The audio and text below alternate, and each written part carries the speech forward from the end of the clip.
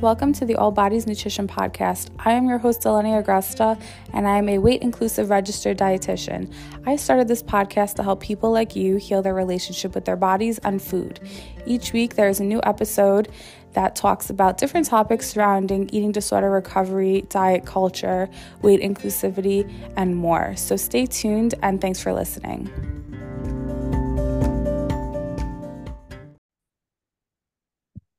Hey guys, welcome back to the All Bodies Nutrition Podcast. This is your host, Eleni, and as always, I'm so grateful to have you here with me today. Today we have a special guest. Her name is Heather Lasco. She is a dietitian and owner of Confidently Nourished, and I'm so excited to have her. We're going to be talking about a really important topic in terms of the kind of disordered eating disorder community and sobriety. So Heather, welcome. Hi. I'm so happy to be on here. I'm excited. I'm so happy to have you, and I'm excited you're on the East Coast as well. Did you get any snow? I did get a little snow, but it's gone. Do you still have any? Like little piles of it. Yeah, it's like 50 some degrees today, so it's gone. Yeah, I went to the gym and I wore like shorts because I was like, I know they're gonna have on the heat in the gym and it's gonna be so like muggy and disgusting because it's raining here. And it was definitely a good choice. Yeah. Where are you again? New York. I live in Long Okay. Island, which is like the suburbs. Okay. I was wondering which part of, I knew it was New York, but like not, I didn't know which part. Oh yeah, New York is a big place. I'm not upstate. I'm like about maybe like an hour, maybe a little bit less, depending on traffic from Manhattan. Okay. Two of our other RDs live in New York too. We have Joanna in Brooklyn and then Danielle in upstate New York. It's a great place. I love it here. I always Yeah. love traveling to other places, but whenever I come home, I'm like, okay, I'm glad I'm back, you know? Yeah. It's a good place to come home to. For sure. I mean, I wouldn't be opposed to living like on an island in Greece somewhere. I guess like I'd have to rethink that, but you know. Yeah, Greece would be very nice. That's on my bucket list. Yeah. Oh my God, you definitely have to go. So good. So give us a little bit of a background about you, and hmm your how you became a dietitian, why you became a dietitian, and kind of like your journey. Okay, yeah, that's a lot, right? Yeah. So let's see where to start. So how I kind of became a dietitian or decided to become a dietitian is very similar to a lot of other dietitians. I did not go in thinking I would ever work with eating disorders or disordered eating or that I had either of those. I mainly went in like, I'm gonna help people lose weight. Mm, And that is because I had lost weight in a non-healthy way. And so I had done that and everything. And everyone was like, well, you are obsessed with nutrition. And that's mm. all I was doing at the time. So go be a dietitian. And that's kind of what started it from there. Yeah, I mean, I think literally I could think of like a million people that literally had that same Mm-hmm. experience. And so for you, were you someone who like struggled with diet culture throughout your lifetime? Was it something that happened like later on in your early 20s or whatever that time frame may Mm-hmm. have been? Yeah, it was honestly interesting because I had a pretty decent relationship with food all throughout childhood and like up until high school, and then we had like severe like food insecurity Mm. for a period of time. Um and so like I probably had some binging Yeah. behaviors due to the food insecurity. It was never really about looks. And then as soon as I got out of high school, I was like, oh, I have a body. And this, I can like try to contort my body, and other people are trying to contort their body. Let's see like what I can do. Hmm. And I fell down a wormhole. Interesting. So what like were there specific diets that you followed, or was it just like counting macros or tracking calories? Yeah, it's funny because the first thing I ever tried was Weight Watchers. Oh goodness. Yes. And Gotta I love like Weight I Watchers. cannot stand Weight Oh Watchers my like God. at all. But that was the first thing. And then the second was Tone It Up Girls. I don't know if you've ever heard Oh of yes. them. Yeah. So they were like my idols back then, and I would like wanted to be them. I thought they were so cool and Yeah. pretty and everything that like I thought that I wasn't. And so I bought everything that they ever put Oh out my like, goodness. at the Yeah. time. I forgot about them. Oh my goodness. No one has mentioned them in such a long time. And if you think about Yeah. it, they were selling that like I think they were in California, like this beachy Yes. lifestyle. They were like Hmm. super thin and like long hair and like, whatever. And Yeah. then they would show their stupid smoothies and probably Hmm. 200-calorie breakfasts and stuff. So I that's know. I remember like years later after like I was doing, they'd always have like this slim down thing that you would do for like mm, 5 days before you did their regular meal plan. And it was like very, very low calorie. And I was like, how was I surviving then? yeah. Like, I have no idea. You remember at the time, like struggling with any sort of like specifics of the program, or was it like more of like in hindsight you realize like, okay, this is like messed up, like that's I not adequate remember anymore. like, yeah, not being able to completely stick to it. Mm, The foods were like very odd. Like I had never ate like weird kale salads and like all different kinds of like recipes that had all these substitutions of like coconut flour and almond flour and oh god, everything. I yeah, like never even did that before. And there I was like trying to search in Wegmans like where I could find these things. insane. Oh my goodness, are they like still around at all, do you know? I think they sell their products. I'm not sure, but Because I feel like they're yeah, the type to like pivot to like mindful living or intuitive some eating. other nonsense. Yeah. I think they have pivoted to like more of a self-care model. Like we're taking care of Oh ourselves. my God, literally nails on a chalkboard. Yeah. But yeah, that was like the gateway into that, and Weight Watchers was the gateway to diet Yeah. culture. And I think, talking about your experience growing up with food insecurity, that's something that I think a lot of people don't necessarily recognize as Hmm. playing a role in your relationship with food. And Hmm. if you, if you would like to kind of like explain to people like kind of like the root causes of like how that impacts your relationship, because a lot of people I don't think would understand necessarily like, oh, if you Yeah. don't have access to food, then how are you binging, or that type of thing, and like the reasoning, like the behavior. Hmm. I think that could be really helpful for the listeners. Yeah, of not having like consistent access to food on a daily basis or even like throughout the day. It's almost like when food gets in front of you, like I need Mm. to have it now. And it's very, very like it's biological Yeah. too, of like, our body is like, okay, we're getting the food now, like let's do this. It's like kind of when someone has, not ate enough Mm. during the day and Yeah. then is binging at night, except this is like more like economical and Yeah. societal. And I think it's something that should be more talked about, because I think a lot of people may not have even recognized that they were experiencing Mm-hmm. something like that growing up. Like maybe your Mm-hmm. parents or your caretakers or whoever was, raising you like made do so that like you wouldn't have Mm-hmm. recognized that. But I think it just definitely plays a role. And so like when you go from that like scarcity, not just like because of a scarcity mindset because you're restricting your intake, but because like Mm-hmm. physically it's not available to you, Yeah. it Mm-hmm. definitely wreaks havoc on how your body perceives when you can get food. Mm-hmm.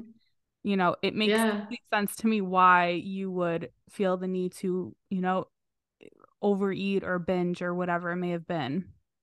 Mm-hmm. At the time, I remember like loving Oreos like so much. They were just like my ride or die, and I never understood. And now I'm like, oh well, yeah, of course. I mean, Oreos That are was all pretty there good. was. Yeah, Oreos are delicious. they're Like still I so still good. have them all the time. But I remember eating like almost a whole pack of Oreos, but that might have been like the only thing that was available. Yeah, which makes complete sense. Um, Mm-hmm. and I think people need to like hold space for that. Like on Mm-hmm. TikTok there I follow a creator and she like stitched a video of a woman who she was going to like the dollar store to like she said, okay, I have Mm-hmm. $43.12 to last me for the week and I have to like buy groceries for my family. And she showed how she was using like all Mm-hmm. these different products.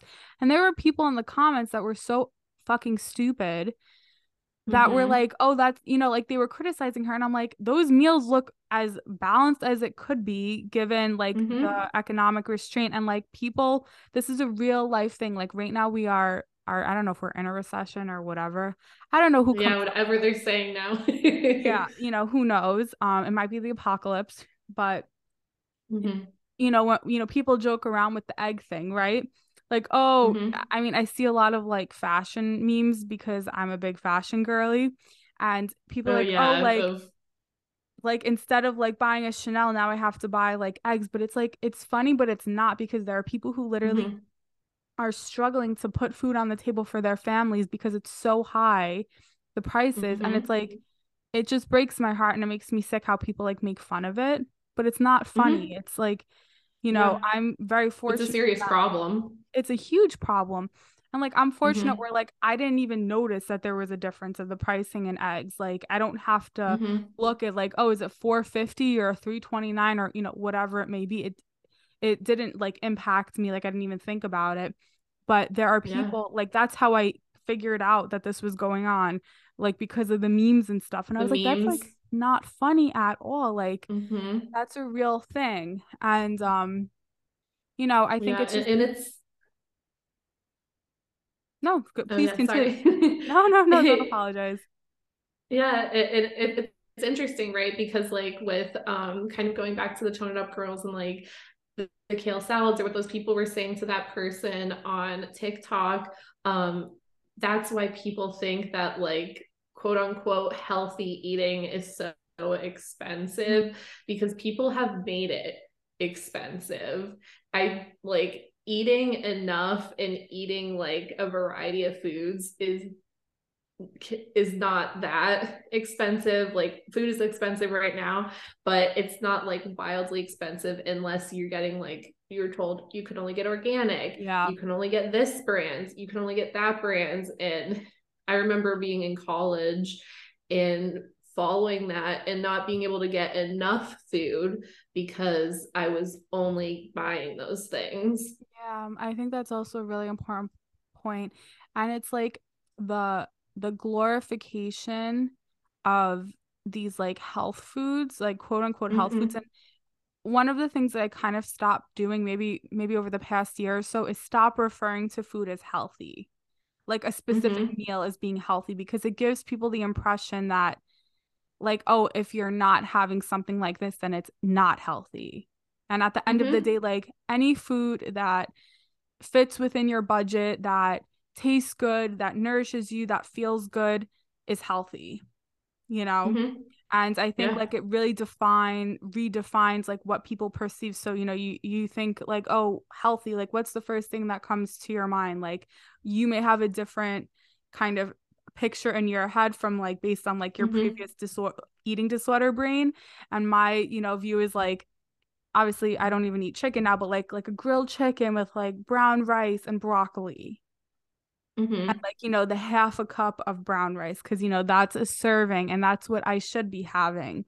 Obviously that's not Mm-hmm. true and I don't go by that anymore, but like that's just part of like how diet Mm-hmm. culture shaped what healthy is, and it demonized cultural foods and cultural cuisine Mm-hmm. of people from different areas in the world, different parts of the country, and it like really screwed up so many things. So definitely not Mm-hmm. a fan. Don't recommend diet culture. No, me either. Um, so okay, so you went into dietetics from this like level of disordered eating. And so Mm-hmm. would you say that like you full on had binge eating disorder? So it's interesting, right? Because like there was binging tendencies, but when I got into college, like it was more so like restricting, but no binging. And so it more so turned into like an atypical anorexia Mm, situation. And I hate the we don't like word that word, but that's atypical that's what was the diagnosis. Yes. And that's also what prevented me from getting help, is because I never reached a body weight that was of concern. Yeah. And when I was even like my lowest, I was still being told to continue. So disgusting and so problematic. It's heinous. It Mm-hmm. literally makes out of so for those of you who are listeners of this podcast, you probably have listened to like me talk about my time when I used to like volunteer at an outpatient eating disorder program. And throughout my years there, there was only one time when we had a patient who was a girl who was in a larger size body. And I had never seen that before. They had never taught us that in school. All of the other Mm-hmm. patients that were there were in very small bodies. And I remember this girl specifically, she was like a little bit older than the rest of them. I think maybe she was like 16 and the rest of them were like 10, 12, 13, like really young. Um, and she was in a larger body. And so they literally had her still at estimated energy levels to promote weight loss, which Oh like I gosh. remember sitting there like at the table with them and because I was like younger then, so they kind of saw me as more of like a peer. And I was like, Mm-hmm. it felt weird to me. And like obviously I was an intern, so it's like, what am I supposed to do? Nothing, like it's not up to me. Mm-hmm. Um, but I just remember thinking, like, how screwed up is that? Where everyone else is like Mm-hmm. eating these insane calorie, goals to help them gain X amount of weight, whatever. And she's coming in doing the same behaviors as everyone else, Mm-hmm. whatever they specifically were. And they're telling her that she still needs to lose weight. That's basically what it was. And I was like, it's like one of those things in my mind that I'll like never forget because it's so Mm-hmm. harmful. Yeah, it's so messed up. And I like always like to think that eating disorder treatment centers are getting better, until I meet another client that has gone through something very similar and has like experienced weight stigma. And I'm just always like, really? Come on. Yeah. It's so annoying and so gross and so disgusting. And it does people such a disservice. Mm-hmm. And it Yeah. makes getting adequate care inaccessible. And Mm-hmm. it also shows such a huge lacking of the healthcare system.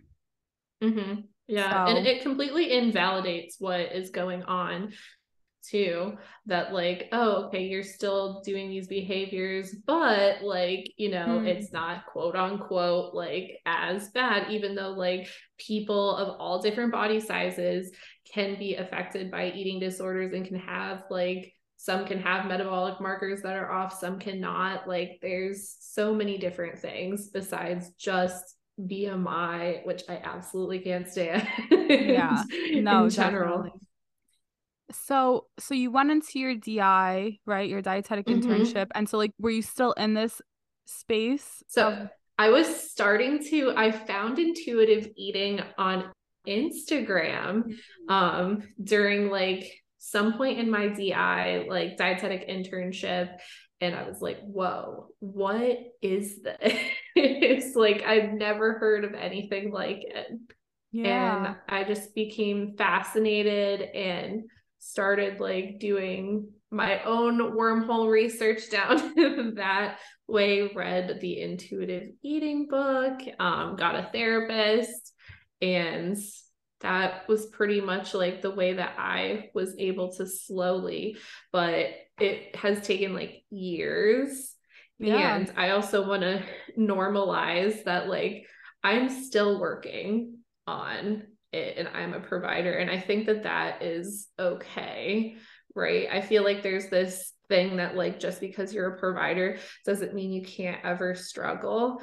Um, I think that it's okay to have bad days, even if you are a provider. It's like dietitians can go see dietitians, therapists go see therapists, doctors go see doctors.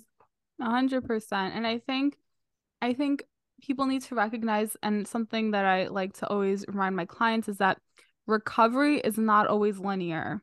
There are so many Mm-hmm. different things that happen in our lives that can bring up old thoughts or make the diet culture brain, part of our brain speak a little bit louder. And I know, like, for many Yeah. people, the pandemic was a really tough time for Mm-hmm. obvious reasons, but also because like you're at home.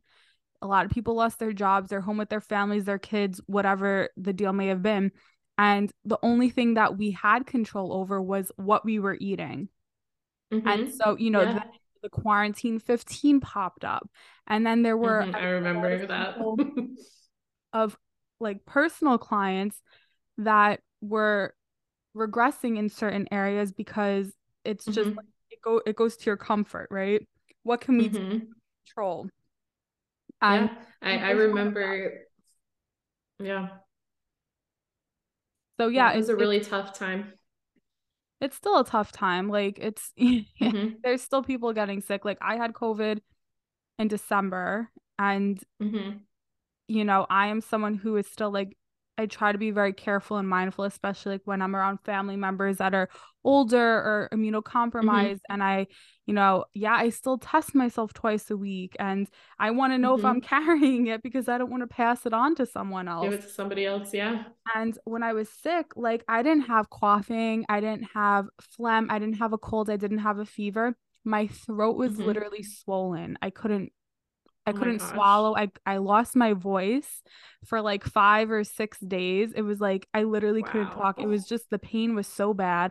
Probably should have asked my doctor for some prednisone because I think that would have helped. But in the moment, when Mm-hmm. you're just like struggling, and I'm a struggle, a suffer in silence person. So I'm just Mm-hmm.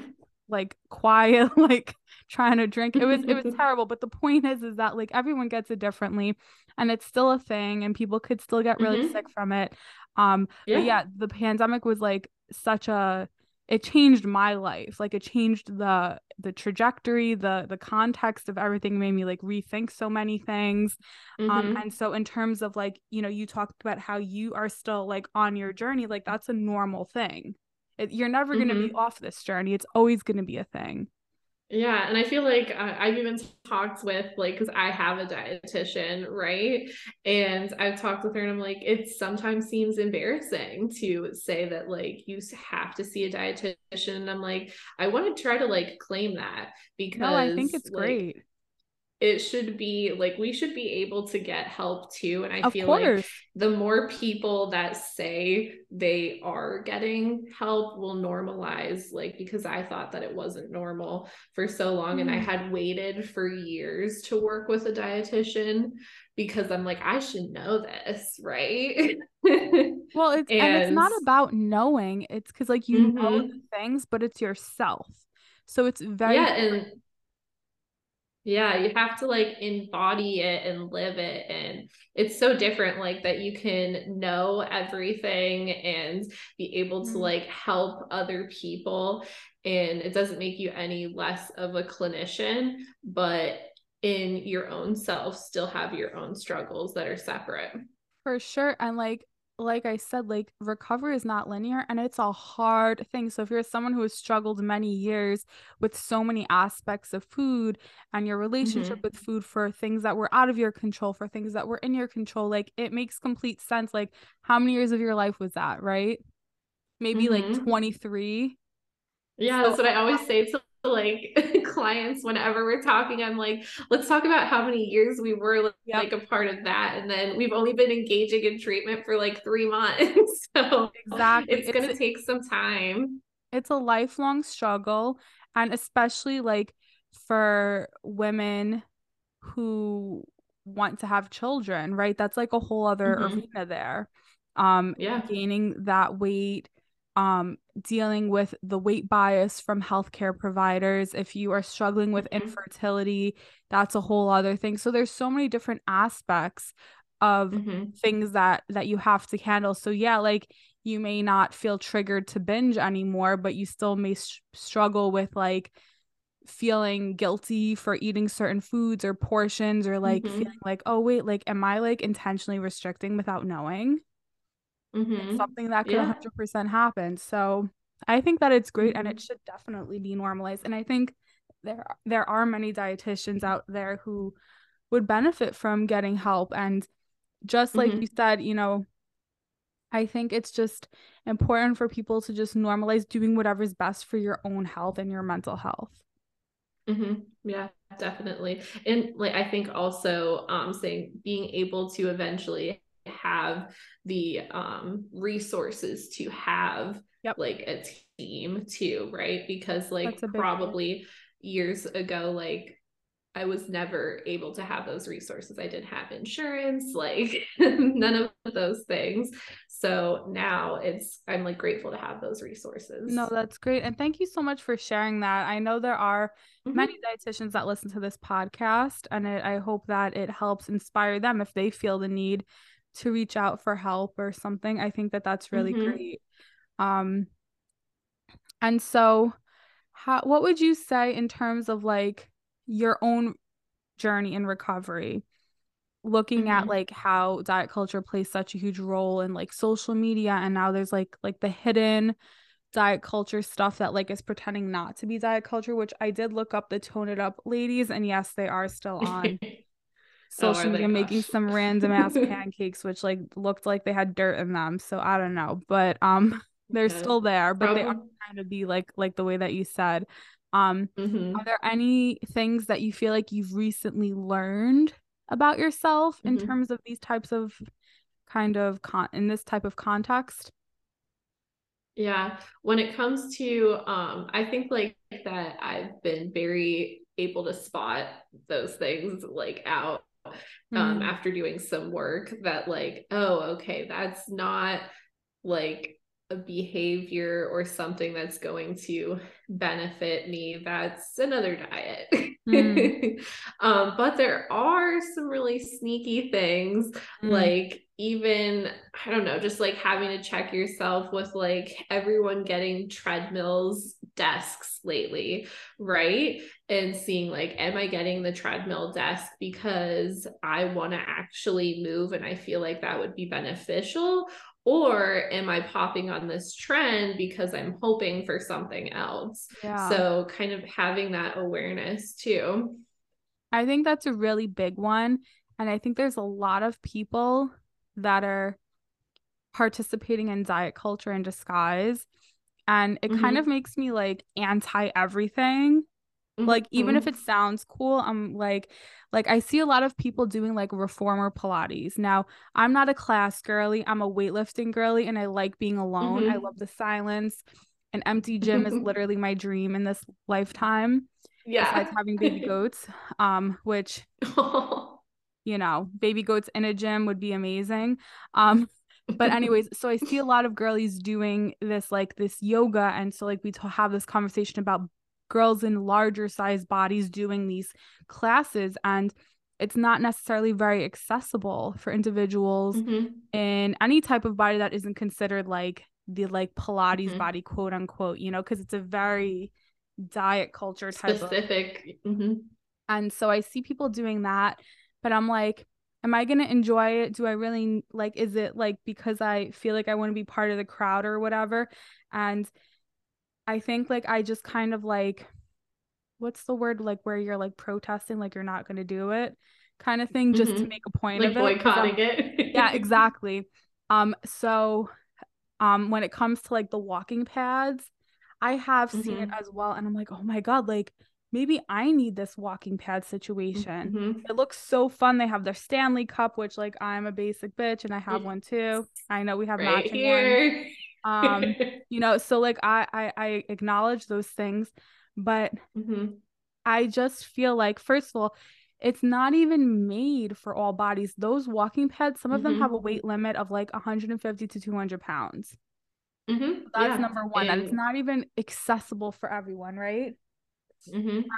I think that a lot of people, when evaluating their relationship with movement, they talk about getting their steps in, which to Mm-hmm. me is like very diet culture-y because it's like what Yeah. number feels good to you. Now, of course, I'm a big proponent of moving your body if that's what feels good for Mm-hmm. you. If that feels good. It depends on where you're coming from for that, type of movement. If you're saying like, Mm-hmm. oh, I quote unquote feel gross in my body, I'm like, okay, well then movement is not a reason to move your body. But if you're saying like, Mm-hmm. oh, I have like anxiety and I just feel fidgety and I feel like I have this extra energy and I want to expel that energy, that's a good reason. Doing it because Yeah. it feels good, not because you're prescribing to a 10,000 step a day thing, or if you Mm-hmm. have like a fitness tracker that tells you what to do, like, oh, you should Mm-hmm. go walk now or whatever. I think it becomes such a fine line. Yeah. I think like knowing the motivation behind things, and that just like, you might not always know what your motivation is because you have to build like a little bit of like self-awareness skills, too, but eventually you can like through this process be like, oh, okay, maybe I don't need to buy the thing that everyone's telling me is going to quote unquote fix me. Yeah. I think it's true. I think it depends. It depends on the person. It depends on the situation. If I Mm-hmm. had room for it, would I get one? Maybe. I Mm-hmm. do spend so much time like in front of this computer, and then after Oh, like same. of like standing up and being like, oh wow, like, I feel stiff and like I do things like yoga and I do walk and things like that. But like, could it be helpful Mm-hmm. on a day like today where it's raining and I'm not about to go walk outside? Like maybe. So I think it Mm-hmm. just really depends. But I think, you see the thin woman with her walking pad, with her cute little setup, with all her different beverages, and it just perpetuates Mm-hmm. this diet culture, you know, um, kind of aesthetic. Mm-hmm. Yeah, definitely. It reminds me almost of like the that girl trend a little bit too, like part of that. What is that girl trend? I'm sorry, I'm a grandma. I don't know what that is. Oh my goodness. It was like a trend, I think like last summer or whatever on YouTube. And then it kind of like faded over to TikTok where people were getting up at like 5 in the morning, doing like drinking smoothies, like Mm, doing morning mantras and journaling and all this stuff and filming it. But like they were doing it to become that girl, and it was just very yeah, interesting instead of kind of doing things that like felt good or whatever. And a lot of people were copying these videos like, oh, that's what I should do to be look like her or something like that.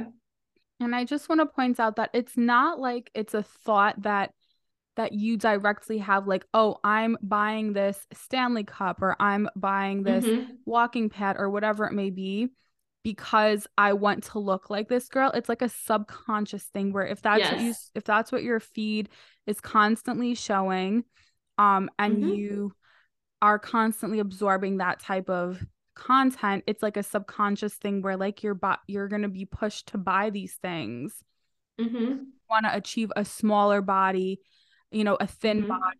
And it's often, a thin white woman who probably is like well off financially, like that type of thing. Mm-hmm. And so it just again perpetuates diet culture and the Mm-hmm. fear of Yeah. being fat, essentially. Yeah. Yeah, so that would be like another kind of like diet culture in disguise type of Yeah, thing too, where people are like, oh no, we're just doing this to be healthy. And it's like, but is it? And I know everyone's healthy looks different, like you said, but 100%. Yeah. um, I think like, It maybe depends. that felt good for that person in that video, right? But like, Yeah, is that gonna feel good for you? exactly. It's like getting all those weeds out. It's really hard to get rid of them and then Mm-hmm. more grow back. So it's like you Yes. constantly have to be evaluating. And when it comes to journaling, like I'm just someone who like I will think it sounds nice. It is Mm-hmm. like I couldn't do it. Like you couldn't even pay me to Mm-hmm. do it. And like what am I gonna write? Like I don't know. I'm already in my head. I don't need to put it on paper because I've already heard it in my head before. So like what Mm-hmm. is the point? And I mean journaling helps a lot of people and I think that if it helps you, Yeah. it's great. That's But it's like you great. see people having these leisurely mornings, and we talk about privilege, right? So like if you Mm-hmm. are privileged to be able to wake up early, go to sleep early, and you're not rushing to get on the train or commute to work or whatever the deal might be. Someone who, let's say, is like a mom who works two jobs watching this person thinks like, oh, if Mm-hmm. I get that small piece of what this person is doing, then it'll make me feel more like that instead of like, the fact that I'm working two jobs, I'm raising kids, I'm supporting my family. Like it's just not realistic. And it's so Right. That toxic. mom probably needs the extra sleep instead of like the Exactly. 3 hour morning routine. Exactly. 100%. Um, so I think that those are all really good points. And I Hmm. think it would be really cool if we can get into just that topic of the sobriety and, Yeah. recovery, because I think like we were Hmm. talking prior to our official recording, like I think it's such an important topic and it's something that is Hmm. not spoken about enough at all. Yeah. Yeah. So I had started drinking very young. Probably was like 13 when I had my first drink, and it was never like, oh, we're just gonna have one drink. It was Mm, always like all or nothing. So I was always a binge drinker all throughout high school, all throughout college, all throughout my dietetic internship. But during my dietetic internship, it started becoming a problem where like I started drinking myself, and it became like a nightly way to cope to be able to fall asleep because of mm, having such bad anxiety and everything, which only fueled the yeah. anxiety even more. And I tried to quit after the dietetic internship just by myself and couldn't. And I was like, oh, well, maybe I don't have a problem. I'm still 100% functional, right? Like Mm, I could hold a job, I could study, I could do all of the things. It only affected my nighttime hours and my morning hours for sure. mm, And then I think it was during the pandemic is when it got the worst. mm, Um, and yeah, it was pretty bad during yeah. the pandemic. Was just drinking a lot on a day-to-day basis, and it just became like earlier and earlier and earlier in the day. And one morning I woke up and I saw all these posts about like sober October, Mm, and I'm like, interesting, I feel like shit, I'm gonna try this, and I have not drank since then. that's amazing. So I'm a very all or nothing person Yeah. sometimes, and that And was like my nothing point. and I think like evaluating any sort of habit in our life, right? Whether or not Mm-hmm. it's actually making you feel good. It Mm-hmm. and based on like what you just explained, like it doesn't sound like it was making you feel good at all. And like that's a Mm-mm. great reason not to engage in a certain behavior. Yeah, having like, a lot of anxiety, panic attacks all the time, um, extreme depression, like so many mood things and everything. And then once alcohol was gone, it's not like those things suddenly went away, but they did get a lot better.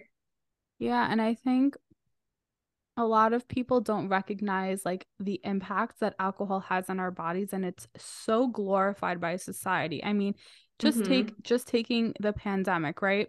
I can't even think of how many like daytime TV shows or like people on social media were like, oh, it's like 5 o'clock cocktail time, let's make a cocktail at home.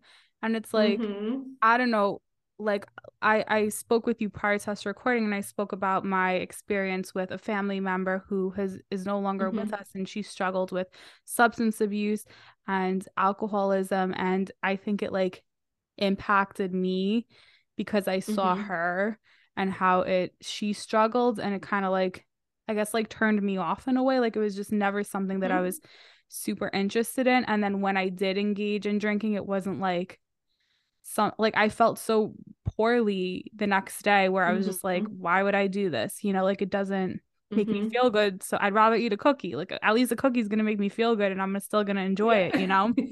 Um, Yeah. but I think a lot of people during the pandemic were like trying to cope with what was going on, and Mm-hmm. drinking was an easy fix. You couldn't buy Mm-hmm. toilet paper, but you could go to the store and buy alcohol. And Yeah. it I just remember like Yeah, I remember ordering those wine boxes, Yeah, and like that was the big thing at one point. They were like selling out of like the wine boxes, and I was like, oh, I'm just gonna, maybe I'll just switch to wine. Like I had switched back and forth to all different types of alcohol, thinking it was just the alcohol like that that I was specific drinking and type. not yeah. And I think it's firstly so brave of you to share that. So thank you, because Mm-hmm. obviously a topic that, we're talking about destigmatizing these things, but there's Mm-hmm. still some stigma attached to it and people Mm-hmm. still aren't so open and honest. And that's why like when I talk about like my own experience, my struggle with anxiety, and I'm like, I went on medication and it changed my life and it saved Mm-hmm. my life, and I wish that I did it so many years sooner because my life Mm-hmm. maybe would have been different. I mean, I'm so grateful for where I am today and I love what I Mm-hmm. do, but like who knows? Like, I talk about undergrad round one when I was pre-med and I was struggling with generalized anxiety disorder, didn't know that I had it, and I didn't know how to Mm-hmm. deal with the anxiety that I had. And I thought it was just like normal. And I was like, oh, I'm just like not cut out for med school. But like maybe if I was on the proper medication and I had the proper coping techniques, like maybe I would have been able to go, Mm-hmm. which like, of course Mm-hmm. I could go now, but it's like, no, love what I'm doing. Yeah. So happy here. Um, but you Yeah. know what I mean. And so when we Mm-hmm. talk about sharing our own personal struggles with whatever it may have been, I think it's just so brave. So first of all, thank you for sharing that again. And I hope that Mm-hmm. the everyone who's listening like recognizes to kind of like take a look at like your own habits and see like, are your Mm-hmm. habits serving you well? And when Yeah. we talk about like diet culture and alcohol, we think about like, oh, it's like fun to go out for drinks. Like, I don't know, I've never Mm-hmm. done that before, but like that's what people do. Like I see it on social media all the time. Cause again, I'm a Mm-hmm. grandma, but like I don't know, the idea of just going out somewhere to get a drink like just never made sense to me. But like Mm-hmm. that's the thing that people do. Yeah. And I never actually like went out to drink. I always drank at home. And Hmm. so I think like that might have also been like a danger point too of Yeah. like starting to do that and then it becoming a pattern of doing it more frequently. And it was like it obviously seems like, you have had, as many people have had, so much trauma throughout your lifespan. And so it's like Mm-hmm. a very common way of people trying to come to grips with like the feelings that you're having if you're not sure how to deal with them or how to what to where to put that Or cut energy. them off. 100%, yes, for sure. And I think Mm-hmm. especially like, you see a lot of people in diet culture and even like, other dietitians or healthcare providers, and they're talking about like, their skinny cocktails and how you can still drink and lose Mm-hmm. weight. And it's like,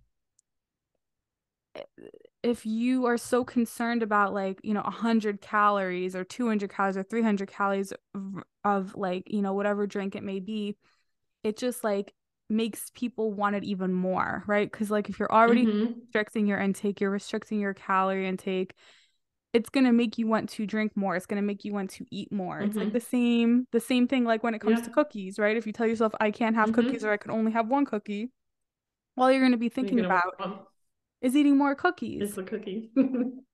Yeah. Exactly.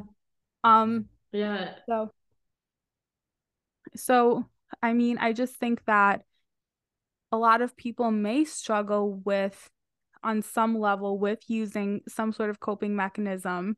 And we kind Mm-hmm. of talked about individuals who have had weight loss surgery and how like Mm-hmm. obviously like I'm not a fan and I would not support mostly anyone getting it. Um, because I just think that the harm that it does is so much greater than any good that it people may Agreed. perceive it to having done. And a lot of people end up addicted to drinking and so other Mm-hmm. substances because like they physically can't eat. And if they do, Mm-hmm. they throw it up because your body can't take it. And so they Yeah. turn to drinking.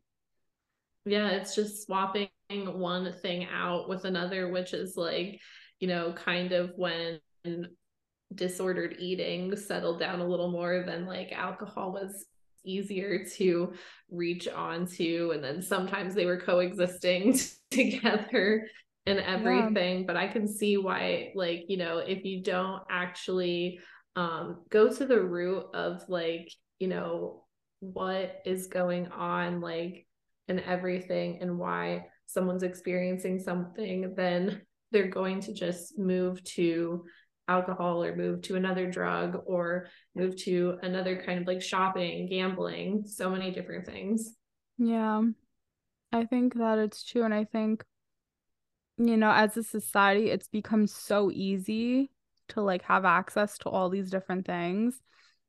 And Mm-hmm. because like it's so like glorified on TV and movies, on social media, it's like, oh, you're on TikTok and you see these girls and they're getting dressed up and they're going out to this restaurant and they're having their espresso martinis, which like I don't think I would want coffee and like No. dairy like beverages in an alcoholic beverage. Like that sounds literally disgusting.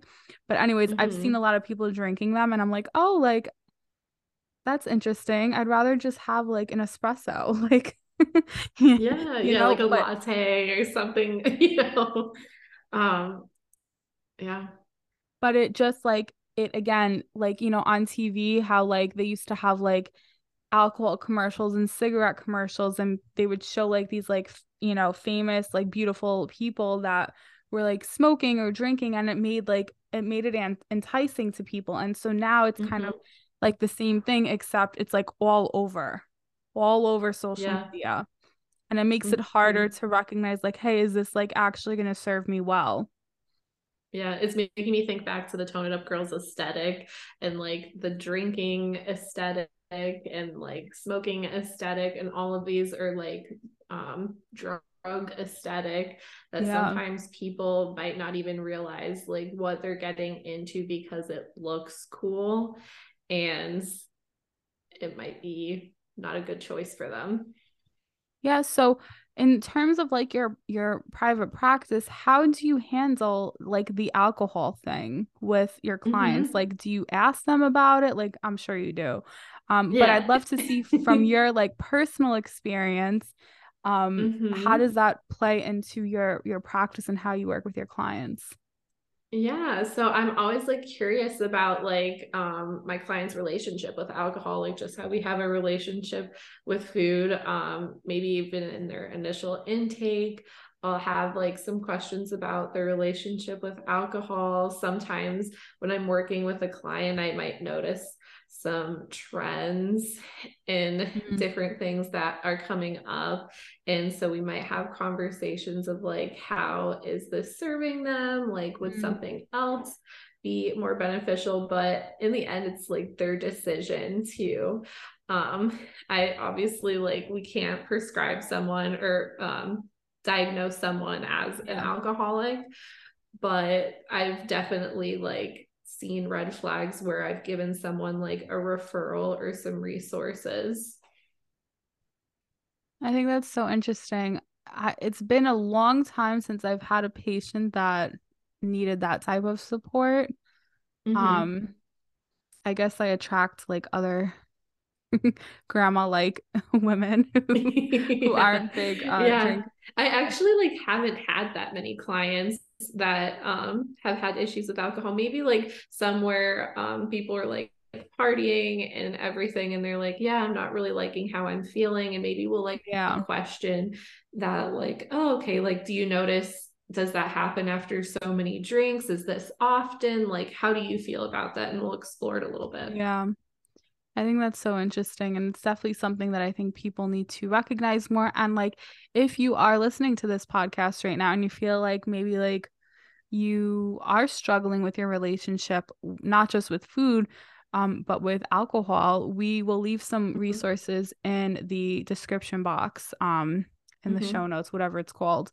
Description box Mm-hmm. is YouTube, Eleni. We're not on YouTube. We're on a podcast.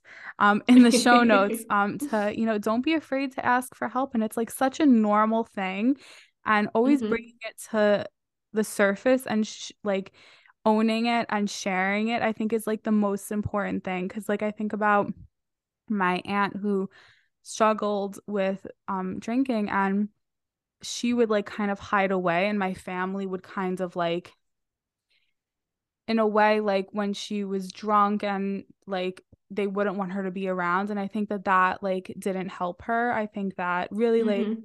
acknowledging that that's just like a behavior that someone engages in and it doesn't reflect who they are as a person is Mm-hmm. just so important, and giving them the space to like not have to hide themselves, because I think when you hide it and you keep it within yourself, it becomes so much more harder to overcome. Mm-hmm. Yeah, definitely. Having that support is so important. And like, even if you don't let everyone know that you're not going to be drinking, No, letting one person know. yeah, exactly. Like, I'm not saying you got to make a Facebook or Instagram post or yeah. TikTok about it. I mean, I think it would be cool because the more people, like, that's why Mm-hmm. I scream from the rooftops that I take medication for my anxiety, because a lot of people Yeah. still are like, oh, I'm going to try and do it the normal way. I'm going to take all these supplements. And I'm like, for what? Like, if Mm-hmm. there, I've learned that it's something that I need for me to just think normally, for me to Yeah. exist in a normal way that like a person who does not struggle with this um Mm-hmm. would feel. Because I realized that I was Yeah. living in this space for too long where like I was having a panic attack all day long. It felt like someone stabbed me in my chest. And I walked around with that Mm-hmm. pain for years and I just was used to Mm-hmm. it. I would be up at 4 o'clock in the morning and my heart was racing for no reason. And I Mm-hmm. was just like, no, like it'll get better. I can handle it. Like it'll pass. Like, no, it did not pass. Mm-hmm. And Yeah. wish that I got the help that I needed sooner. So if you are struggling Mm-hmm. with But at anything, least you did. seriously, Heather, are there any like lasting thoughts that you would like to leave the listeners with? Mm. Let's see. Regarding like, I think alcohol and the connection with maybe disordered eating or eating disorders, that like they are co-occurring sometimes, fairly often. And so they can sometimes like trigger each other, especially alcohol can Yeah, trigger more of like your eating disorder or your disordered eating. And I think like the support no matter what. And that can look like so many different types of things too, which I'm sure that you'll put some information in the bar or the for sure. whatever. Yeah, the wait, what is it called? The show notes. Yeah. I The swear, guys, show this is notes, yeah. lunchtime here. I don't know what's going on with us. I think I need to eat something because like my mind is not working properly and the internet's fritzing up a little bit. But Heather, thank you so much for coming on. Everyone, Yeah. I will leave all of her social media, contact information, her website, and everything in the show notes. So please go and give her a follow and her company, Confidently Nourished. And thank you so much, Heather. And I hope that you'll come back on and we could do another episode because there's always so many topics that we could talk about, especially as we head into Yeah. summer. Yeah, definitely. Thank you for having me. Of course. Thank you, everyone, for spending this time with us. And I will see you guys next week. Bye.